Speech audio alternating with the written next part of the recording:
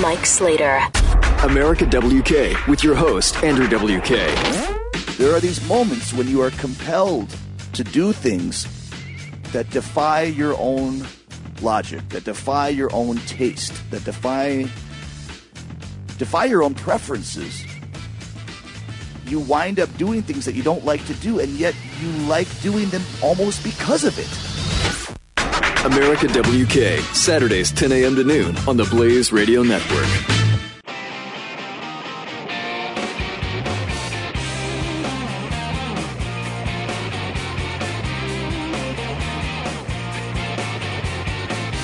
Part of the next generation of talk radio. This is Mike Slater. Enough of that stuff for the day. I want to talk about Benghazi and we'll talk about 3 of the Americans of the 4 who were killed. I say 3 because 3 of the 4 were from San Diego, where I am right now. So to people in San Diego, this is a local story about what happened. So I want to chat about them in the next hour. But real quick, I want to tell the story of James Vernon. James Vernon, 75 years young, retired chess club teacher. But more importantly to this moment in his life, Army veteran. It's Thursday afternoon, last Thursday, a 19-year-old ran into the library yelling, "I'm going to kill some people." And he had 2 long hunting knives, one in each hand, and the handles were taped so that he had a better grip on them. Now, inside this room were 16 kids between 7 and 13, and a handful of moms. It was a homeschool chess club meeting. And James, because, again, he's a retired chess club teacher, was just there to help out a little bit, just volunteer his time and spend some time with these kids teaching chess. So the 19-year-old runs in. For the sake of time, we'll call him the murderer. Now, I'll give away the punchline. I don't know what else to call him. He didn't end up killing anyone, and I'll tell the story in a second. But would-be murderer, I don't know what the correct word would be for him. The knife man, I mean, whatever. So 19-year-old runs in. No one moves except for James. He immediately stands up to confront the murderer, the killer. We'll call him the killer, maybe. So just imagine this scene. Local community library. You got 16 little kids, 7 to 13, about a handful of moms. One man, 75 years old, and he steps right up without a moment's hesitation. Why? Because he's an Army veteran. He didn't run in the corner with the kids. He didn't scurry under the tables. He stood up, confronted the killer. Now, when he stood up, he noticed that every step he took closer to the killer, the kid would back away. And the kid, he's 19, he would back away. So he took another step forward. The killer took another step back. He took another step forward, took another step back. And eventually he was able to do this and position himself so that he got between the 19-year-old and the door. And James says, I gave them the cue to get the heck out of there. And boy, they did that, quick like rabbits. Right, so when he got between the killer and the door, he was able to give a signal, and all the kids and the moms ran out of the room. James made that happen because he was able to get in position. And he tried to distract him. Hopefully he didn't notice that the kids were scurrying out, right? Tried to distract him, tried to talk to him, get him to calm down. But really just so he didn't notice the kids. And not only that, so he's doing all those things. He's paying attention to the kids and the moms. He's getting in position. He's trying to distract the kids, trying to calm them down. And at the same time, he's watching how the 19-year-old's moving the knives. And James noticed that he was moving the knife in his right hand easier, with a little more fluidity, right? So he did that because he figured if when the killer runs after me, I know what hand he's going to stab first with. So sure enough, he ran after James and with his right hand tried to stab him. James blocked it with his left hand. Now, he says afterwards he should have hit him on the wrist like the Army trained him to do, but that was half a century ago. So he didn't quite have the details, specifics down. He did remember, though, the first rule of combat: be fast and vigorous. So James, 75 years old, grabbed the 19-year-old, threw him on the table in the library. And then when he was laying on his back, he took closed his fist and just slammed his collarbone. Just started pounding his collarbone until he dropped the knife. And at that point, a library employee came in and took the knives off the table when he let go of them, and they both kept him on the ground until police arrived. This, ladies and gentlemen, is how it's done.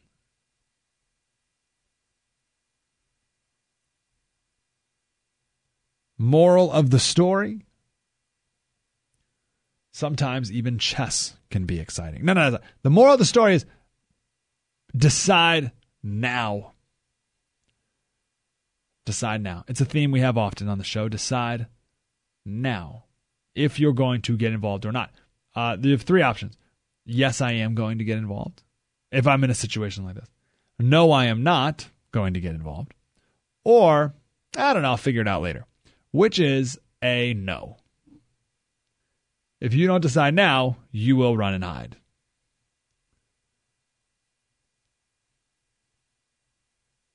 And if you decide that you want to be like James, I don't know, save the lives of 16 kids. If you want to be that type of person, well, that takes time. It takes practice to know what to do. So may I just humbly suggest some self-defense classes, some Krav Maga, Kravmaga, Krav Maga. It's what the Israeli Defense Forces use. My local show, it was after the train stabbing, I think. There was something else too. Was there some other shooting? I forget. And I just threw out on a whim. I was like, does anyone want to take some Krav Maga classes? I got a friend who's a trainer. Like 50 people showed up. Right? It was awesome. So think about taking some classes or something, because it may come in handy. Now, the real question is, this was a week or so ago. I don't know if James Vernon yet has received his invitation to the White House. I mean, he did save I don't know if he saved the lives of 16 kids, but I mean, there was a 19-year-old with 2 long hunting knives, 16 kids, and a couple of moms. I don't know. I don't know what, we don't know what would have happened, but it wouldn't have been good. So James certainly, I think, saved some lives. I don't think he's received his invite to the White House. Now, the clock kid, on the other, the clock kid, he had a wonderful time at the White House on Monday.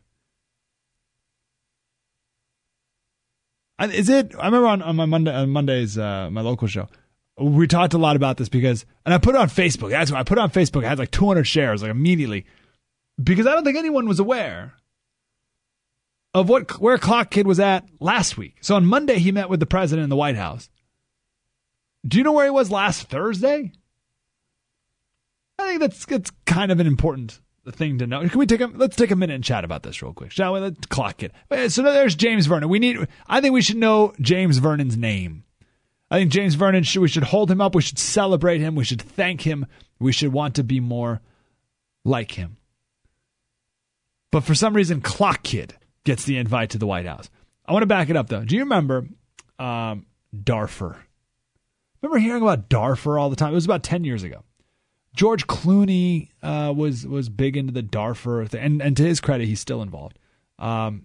Musicians like U2, Black Eyed Peas put out songs, and celebrities were all about it. It was the cause du jour, and a worthy one. In 2003, 300,000 people or since 2003, 300,000 people have been killed in Darfur. And that doesn't include the 2.2 million Sudanese people who were killed by the government in the south of the country before Darfur even became a problem. And the deaths there are unimaginable.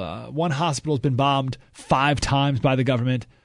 Children are beheaded in front of their parents. People have been in line waiting for food, like food drops, when the military comes in and just mows people down. In Sudan, they have death trains to transport people to their death. And this is one reason why it bothers me that were not allowed to ever mention anything Hitler ever did, as if it never happened, and as if it certainly will never happen again. Nothing ever like it will ever happen again, except for like now in the Sudan. But that's a pet peeve of mine. Anyway, the guy who led all this is Omar al-Bashir. He's truly one of the worst dictators in certainly in the last 100 years.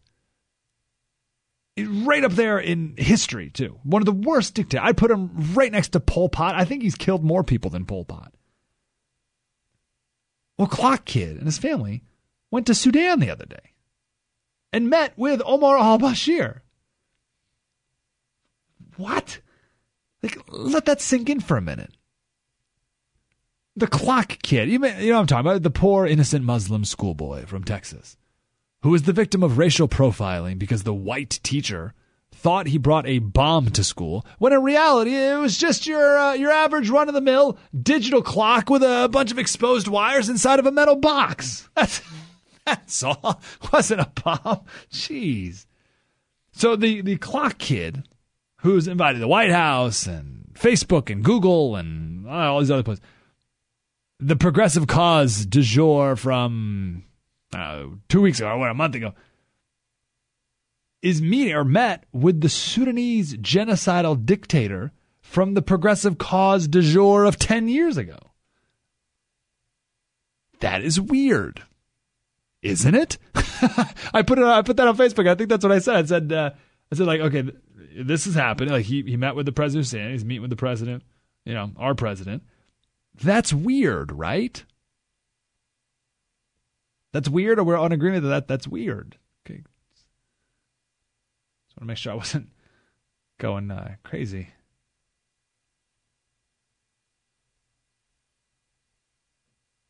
I just think I